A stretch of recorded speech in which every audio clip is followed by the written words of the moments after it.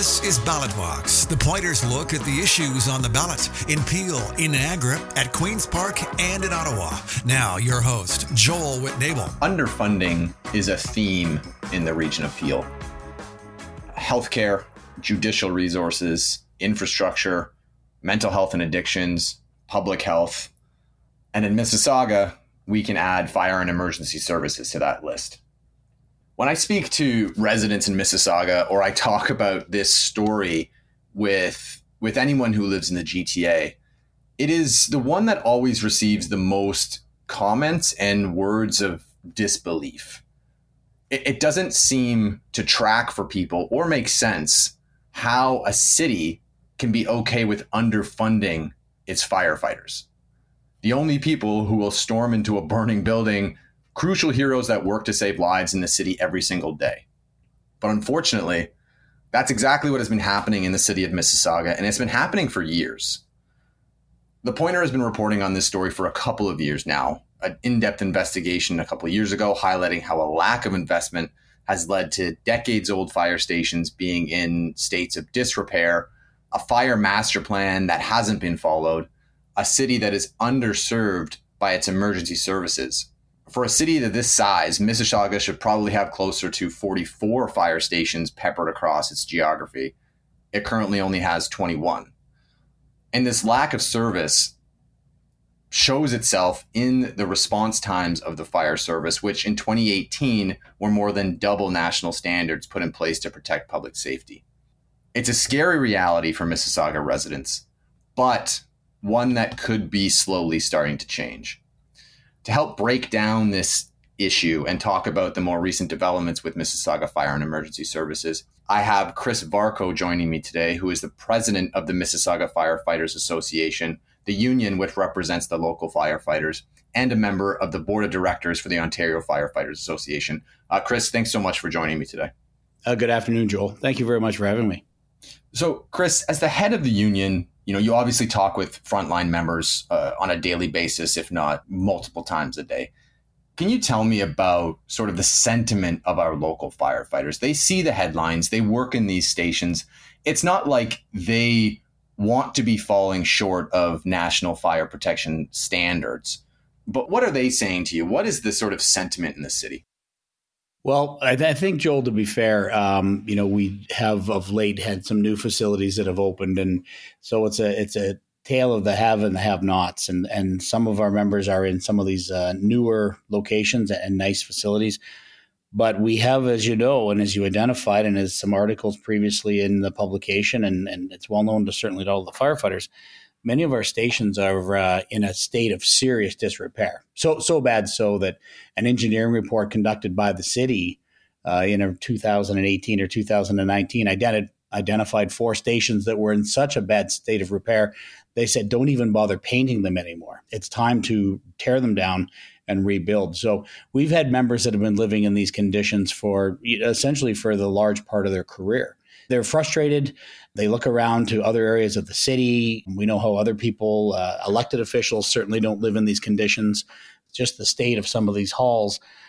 Many of us, live in houses or, in buildings where, regular maintenance has to be done. And, if you're a homeowner, you see your roof starting to go, you might try to stretch a year or 2 out of it, and then the time comes to replace that roof. And we've got instances where roofs were recommended to be replaced a decade and a half ago, and they just continue to go to the point where it's leading into structural damage because of the neglect of fixing these places. And water leaking into the buildings. Recently it was determined that we'd found out that there was asbestos in our buildings after years and years of being assured that there was no asbestos. Happy to report that a major remediation has been undertaken by the city, and they've taken care of that. But to the rank and file, to the firefighters who live in these buildings, there is a sense of frustration that there's not enough being done. And while there's hope on the horizon, and I will get into that hopefully later about the actions that this existing council and this mayor are taking to right the ship, it's a beast of an organization, and it takes a long time. So now the frustration sets in about how long it's going to take. And some of them know that they will never see the upgrades or the renovations or the replacement of the station they're in their career. They'll retire before that they'll ever see that again. So there is certainly some frustration there. And Chris, we will get into the future and what it means moving forward, because I think you're right. With that preamble that I gave and what's happening, we are seeing things, some investments being made. But before we go forward, I do want to look back a little bit. The hard part for me with this story, and I'm sure it's similar to you and any of the firefighters in the city, is I try and figure out how this could be allowed to happen. You have one of the most critical services a municipality provides in terms of keeping their residents safe. Do you have any theories about how this was allowed to unfold? I know you've been very vocal, calling for more investments for a number of years, but every year at budget time, it always seemed like Mississauga Fire Services finding itself on the chopping block. And I can't reconcile that with the critical service that the fire service provides, how things for so long could be allowed to essentially decay the way that it has. Yeah, it's certainly true. It's frustrating. I know for decades, and even prior to my arrival, I started in the fire service with Mississauga in 1997. So I've been there for a number of years, and certainly for decades before my arrival, there was a sense of the mantra of do more with less, and that has proven to be an abject failure. The crumbling infrastructure has led to massive bills that the taxpayers are going to have to pay for. And I often say, only like half jokingly, but not really, when I do have an opportunity to speak to the mayor and to the commissioner, these folks have a tremendous task in front of them, because they not only have to build for the future. The city's undergoing transformation and growth with the LRT and all the different challenges in the areas where we're underserviced and being identified in the multiple master plans that they've undertaken at great expense over decades and essentially shelved for decades and never moved ahead with any of the plans. But with all of these things considered, they have to move ahead to meet the growth, but they have to pay for decades and decades of mismanagement and underfunding that has allowed these critical infrastructures to crumble. I know we're talking about the stations, but this was also a problem we faced just with the fire trucks alone. A number of years ago, the former fire chief had to approach council for an emergency cash infusion of $23 or $24 million to just immediately purchase some fire trucks, because we couldn't even field the small number that we had. We're understaffed when it comes to the number of trucks that we have, and that's every master plan that has been identified and that the city has paid for with taxpayers' dollars has pointed to. We were drastically behind in the number of trucks and stations we should have. But we couldn't even field that number because the infrastructure of those trucks had crumbled to the point they couldn't keep them on the road. And I don't mean they were, a little bit of rust here or there, or the window wouldn't go down. Catastrophic failures like the drivetrain would fall out, or the radiator came apart in vehicles, of blown engines and things like that. They were well past their usable life. They had set some absurd number for number of years a fire truck to be in service that nobody was observing except for in Mississauga, to try to stretch it out to the point where, again, they needed the 20-some million just for the trucks. So over to the station side, the facility side, it's a similar issue. It's been years and years of just getting by with, just keep the lights on, paint it every now and then, but no significant investment. And the asset has been allowed to crumble into a state of disrepair that the poor taxpayer is paying for this mismanagement that's taken place over decades and decades. And it's unfortunate, because we're not, firefighters are taxpayers too. And we recognize there's only one taxpayer at the end of the day. And there's lots of competing interests of where the dollars will go. And I know that there's lots of places and lots of groups and areas of the city that need investment. And we're not disputing that at all. But I think it's evident now, the proof is coming out now, that the decades of underfunding is going to cost the taxpayers, because they need to earmark literally hundreds of millions of dollars to both repair the stations and to build out for the new ones. And it's an incredibly difficult task for this council. And I feel for them, for some of them who have been are fairly new to council, because they've inherited a fairly massive problem. Another element, and like you said, it's going to take so much time just to catch up to where we need to be in 2023, and that could take 10 years. But then it's you're almost like constantly playing this game of catch up, because you're investing money that probably should have been invested 10, 15 years ago. but you're doing it now. And then the investments that should be happening now are actually not going to be happening for another 10 years. So it's almost like this, not a game of whack-a-mole, but it's like, how can you even, without pouring millions and millions of dollars, which obviously, like you rightfully said, the city has so many other needs in terms of infrastructure and services it needs to provide, that it doesn't have the capability to just dump hundreds of millions of dollars into its fire service on every single year. But that's almost what we're looking at.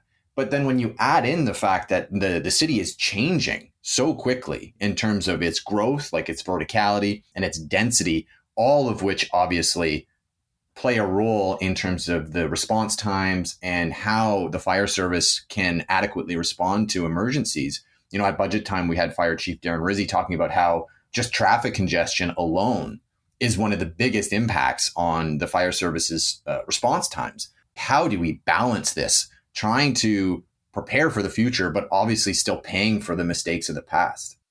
Yeah, absolutely. To your point, and well put. It's a tremendous burden to look ahead and meet the needs of a growing city, but then to at the same time to pay for fixing things that even a reasonable or modest maintenance program would have prevented a lot of the multi-million-dollar repairs that we're seeing the stations need. And the city is undertaking now a massive build out in the fire service. They've funded it.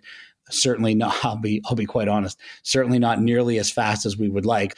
We do a lot of things well in the city of Mississauga, but one of the things we do not do well is we do not build fire stations quickly. We are years and years and years building stations, and it's frustrating, and it's hard to point the finger at any one person. I know one of our deputy chiefs that's tasked with that job in fire is doing a tremendous job moving this ahead, but we're running into getting variances and drawings and engineered reports and permits from the city, which is so confusing to us because the city is the fire service and vice versa. And yet we are months and years waiting for things. There was a delay at one of our latest stations when it was determined they wanted to move the location of the station and dump it out onto a different street than the one that it was originally designed for. And that delay took us over a year. And, I don't know the exact number, but a lot of money in engineering fees to adjust it. Things that should have been done and not when they're about ready to put shovels in the ground to further delay our building. So the massive investment that's needed and that they're ramping up to do the build out, you're right. When we come out the other end of it, we're going to be a decade and a half behind again. By the time we get this done, it's taking so long to ramp these things up. And, as the fire chief said at budget time, the traffic alone is problematic. Everything is surface, as we know. We don't have any underground, and traffic congestion in the city of Mississauga is very real. And these trucks are not small. And, for instance, a truck that's pulling out of its station at 4:30 or 5 o'clock to try to head up here, Ontario. Anybody who's been up here, Ontario, in the last little while, and even before the LRT construction began, it's almost an impossible task. And there's a reason why we're not getting anywhere close to the national standards for fire response. So much so that council passed their own bylaw to lower that standard, that they would allow a lower standard in Mississauga for our trucks to get to someone's home or building or place of work in their time of need. And we can't meet those standards either. We're missing those constantly because there's just simply not enough locations. The traffic congestion is so bad that we can't move the vehicles through the city. It's clogged, and there's just not enough. There's just not enough trucks. And the plan to build them, it's a great plan, and it's going to be good when it's done. But unfortunately, the amount of time it takes is going to, like I said, leave us a decade to a decade and a half behind on the master plan when we emerge at the other end. And that's if there's no further delays. And Chris, aside from the physical infrastructure and the capital investments for fire trucks, equipment, dispatch, and things like that, can you talk about the sort of the human assets, obviously the firefighters, and trying to retain and hire new staff as some of the older ones retire? Does this reputation or this public knowledge that the fire service has been underserved by its council and that the council hasn't really supported the organization the way that it needs to, does that impact retention or the Mississauga Fire Service's ability to hire newcomers? I know that the profession typically does not have any issues finding new recruits. I've seen, the images on social media. I've talked with people who have been trying to get on with fire services across the GTA, and it is a very, very competitive process. And typically when fire services open up their gates for new hires, it fills up pretty quickly in terms of the number of applicants. But I just wonder if you've seen any impact, whether that reputation has impacted the fire service's ability to hire or retain staff. I don't know that it really has impacted our ability to hire. I know the management group of the fire service are doing their best to hire the best people for the job. I think it's a very onerous task. You're right. You put out the help wanted sign and the lineup starts to form. There's no problem getting a suitable number of applicants. I think and believe. I meet our new recruits and they're fantastic individuals. The men and women that are joining the fire service today are coming with a tremendous amount of education and skill sets that lend itself well into the fire service. I do know that a lot of them, just in casual conversation, are aware of the state of our fire stations. It's no secret and it's well known across. As we speak, I'm at a provincial gathering of leadership from across the province, and everybody here knows that the state of our fire stations is, quite frankly, some of them is embarrassing. The state that it is, and it's been allowed to fall to the way that it is. But as far as people, it is so hyper competitive to join the fire service that applicants will apply to any fire department in Ontario. In a lot of instances, we see people applying from out of province that come to Mississauga Fire. So hanging on to them, that is typically not a deal breaker, but it's well known. They come with some preconceived notions, and it's no secret within the fire service that our facilities are certainly not doing so well. Maybe on the way up, a rebound is coming. Like I said, this council, this mayor, the commissioners that we've had through, this fire chief are driving this initiative hard.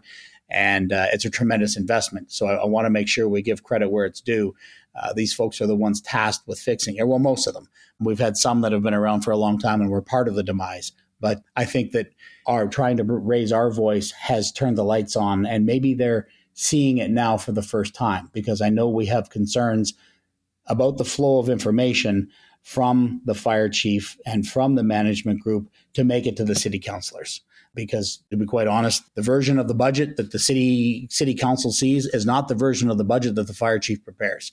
It is sanitized and gutted and moved and changed and shifted around to fit neatly into a template of what they think the tax increase should be for the year. So is it fair to say that the councillors knew all along? I'm not sure, but they do now, because we've certainly taken a more a vocal position on this.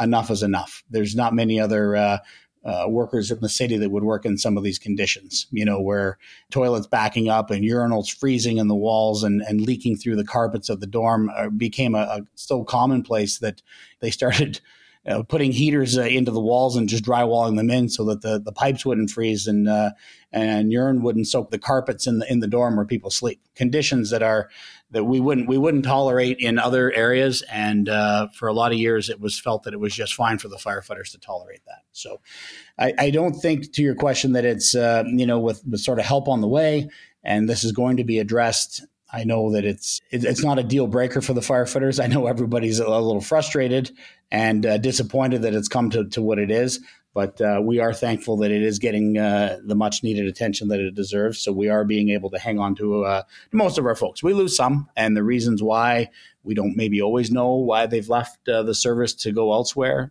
but some do, and difficult to pinpoint it. I wouldn't be able to comfortably say it's entirely because of the state of the buildings, but it is no secret. Yeah, well, Chris, I think the last part of this episode, I want to try and set residents' minds at ease, because they get into everything that we've talked about. Now I'm sure we have Mississauga residents sitting here listening and being like, "Am I safe?" And I want to talk about the investments that are being made, because we know at budget time, the last couple of years, we've seen a commitment and we've seen this sort of multi-year phased investment to try and play a little bit of this catch up. This year it was, I believe 27.4 million that's being spent this year on a variety of different infrastructure and other capital assets. But I know you've told us it's happening too slowly. But can you talk a little bit about the investments that are being made and how the fire service is sort of adapting in the meantime as these sort of investments are being rolled out? Yeah, certainly. So, first out of the gate was when it was exposed through a story that our stations were, in fact, many of our stations were, in fact, loaded with asbestos. A quick remediation program was immediately commenced. So that was a fairly sizable undertaking where the crews would come out. Anytime you are renovating, doing some work in an existing functional fire station to the point where the crews cannot stay in the fire station while this work is being undertaken, and not unlike when the asbestos was coming out, they had to exit the station for a week or two at a time. It creates real logistical problems because you can't just simply shut down the fire hall that day and move the trucks to somewhere else in the city and respond in, because our response times, while not great, they would be wildly unacceptable if we were to ever do that. So we had to get creative, and we committed to the management group and to the commissioner that, look, we'll play ball with you to get this done. It's unfortunate we're here. So that the department procured like some camper trailers, and the crews were living out of those in the parking lot of the fire stations while they were working on getting the asbestos out. But now that that job is done and the attention's being turned to some renovations, the major renovations of the stations that are sorely needed. We have a lot. Just a side note, we have a lot of stations in Mississauga that were designed for one truck, one truck and one crew, and we have two trucks in them. And two crews. The space, the square footage is so incredibly small. When you look around the GTA at some of the other fire services, the square footage per person is so low to the point that it's too low that they're adjusting it and putting additions into these buildings. So that's just a side note. But the work that is being undertaken for the renovations is going to require longer times out of the building, and sometimes it could be up to a year. We hope not, but some of them could be up to a year where crews will be living in trailers in the parking lots of the fire stations. And where we can piece a truck off into another area, we'll try to do that. I know that the management's looking at those options and response times and working with our communications to monitor to see, where can we, get as many efficiencies as possible so that we continue to provide fire safety and fire protection to the residents and the businesses in Mississauga.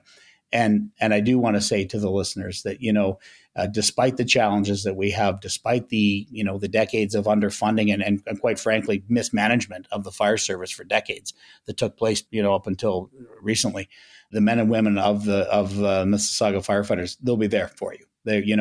Everyone will do their very best. Our response times aren't that great. Hopefully, with the addition of new stations, we'll be able to get into some of the areas that we're lagging the most seriously in.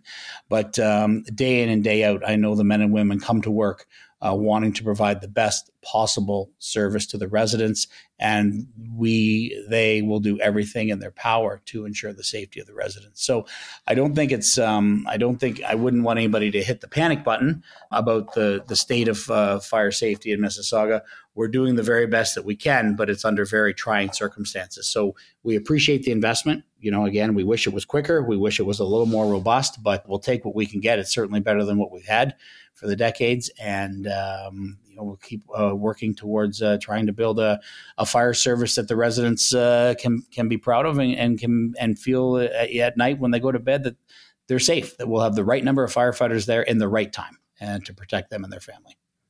Yeah. And Chris, my last question, I really just want to expand on that a little bit. With everything that we've discussed, it can put a shadow over the service, but I think that the job that these firefighters do and the work that you do every day needs to be highlighted. We looked at some of these question marks, obviously the big one being funding, but I mentioned, these other changes that, Mississauga is undergoing in terms of just its physical appearance in space, like the verticality, all of these new high rises that we're getting and the density, which obviously will be challenges for the fire service as it comes. But I know training and the evolution of sort of a firefighter's role is a constant thing when you're with a fire service. And I just wanted to see if you could talk about how the fire service is preparing for these challenges that are coming and what they're doing to make sure that their firefighters are the best equipped to respond to these emergencies in the years to come. Certainly. Well, I know, I know that the fire chief is fighting at budget time to get the equipment into the hands, the modern equipment into the hands of the Mississauga firefighters to best prepare my members and her firefighters for providing the best service to the public. You raise an interesting point when you talk about the change in the city and the verticality. And that's something that we've had high rises in Mississauga for years. It's nothing new, but now we're getting into some of the super skyscrapers that are going to be coming out and buildings that are going to be exceeding 80 stories. And where does the future go for that? So when we talk about response time out of a fire station and the NFPA standards around our response times, and that we're not meeting those response times. So then, as I mentioned earlier, council lowered it through a bylaw, and we're not meeting those either. But when we pull out of the station, when the call comes in, it gets processed through our call taking and our dispatch, and then it hits the fire station. The truck drives to the call. That measures the amount of time from the time the truck pulls out of the station till it pulls up to the address and the truck reports on scene. But what it's not taking into account is, and that could be 5, 6, 7, 8, 9 minutes getting somewhere.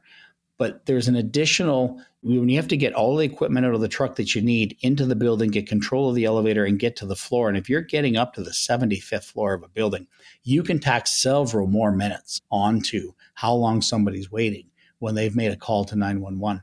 So part of it is to target our response capabilities into these stations to ensure that we have adequate staffing, that we can get trucks there as quickly as possible to get the firefighters to the condo, to the apartment, to the home, to where somebody's waiting for help. And it takes resources, and there is no magic formula to make below the recommended number of firefighters, which we have for our city.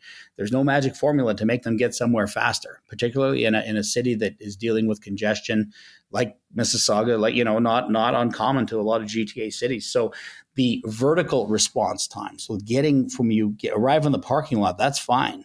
But when you're another 75 floors to get your crews up there to get help, it becomes a challenge. Now, having said that, our fire prevention division is ensuring that the buildings that are being built in Mississauga are being built to the very latest standards and fire codes that have built-in protections and things like that will certainly help and assist to mitigate and to slow down the spread of fire until fire crews can get there. But at the end of the day, it still takes firefighters coming in to properly mitigate the emergency. So we got to add that time to it, and it just simply takes more people to be able to pull off these tasks. So a combination of trying to get the right technology into our hands, which is expensive, no question, to get the right number of firefighters to get to the buildings and to address the concern around vertical response times.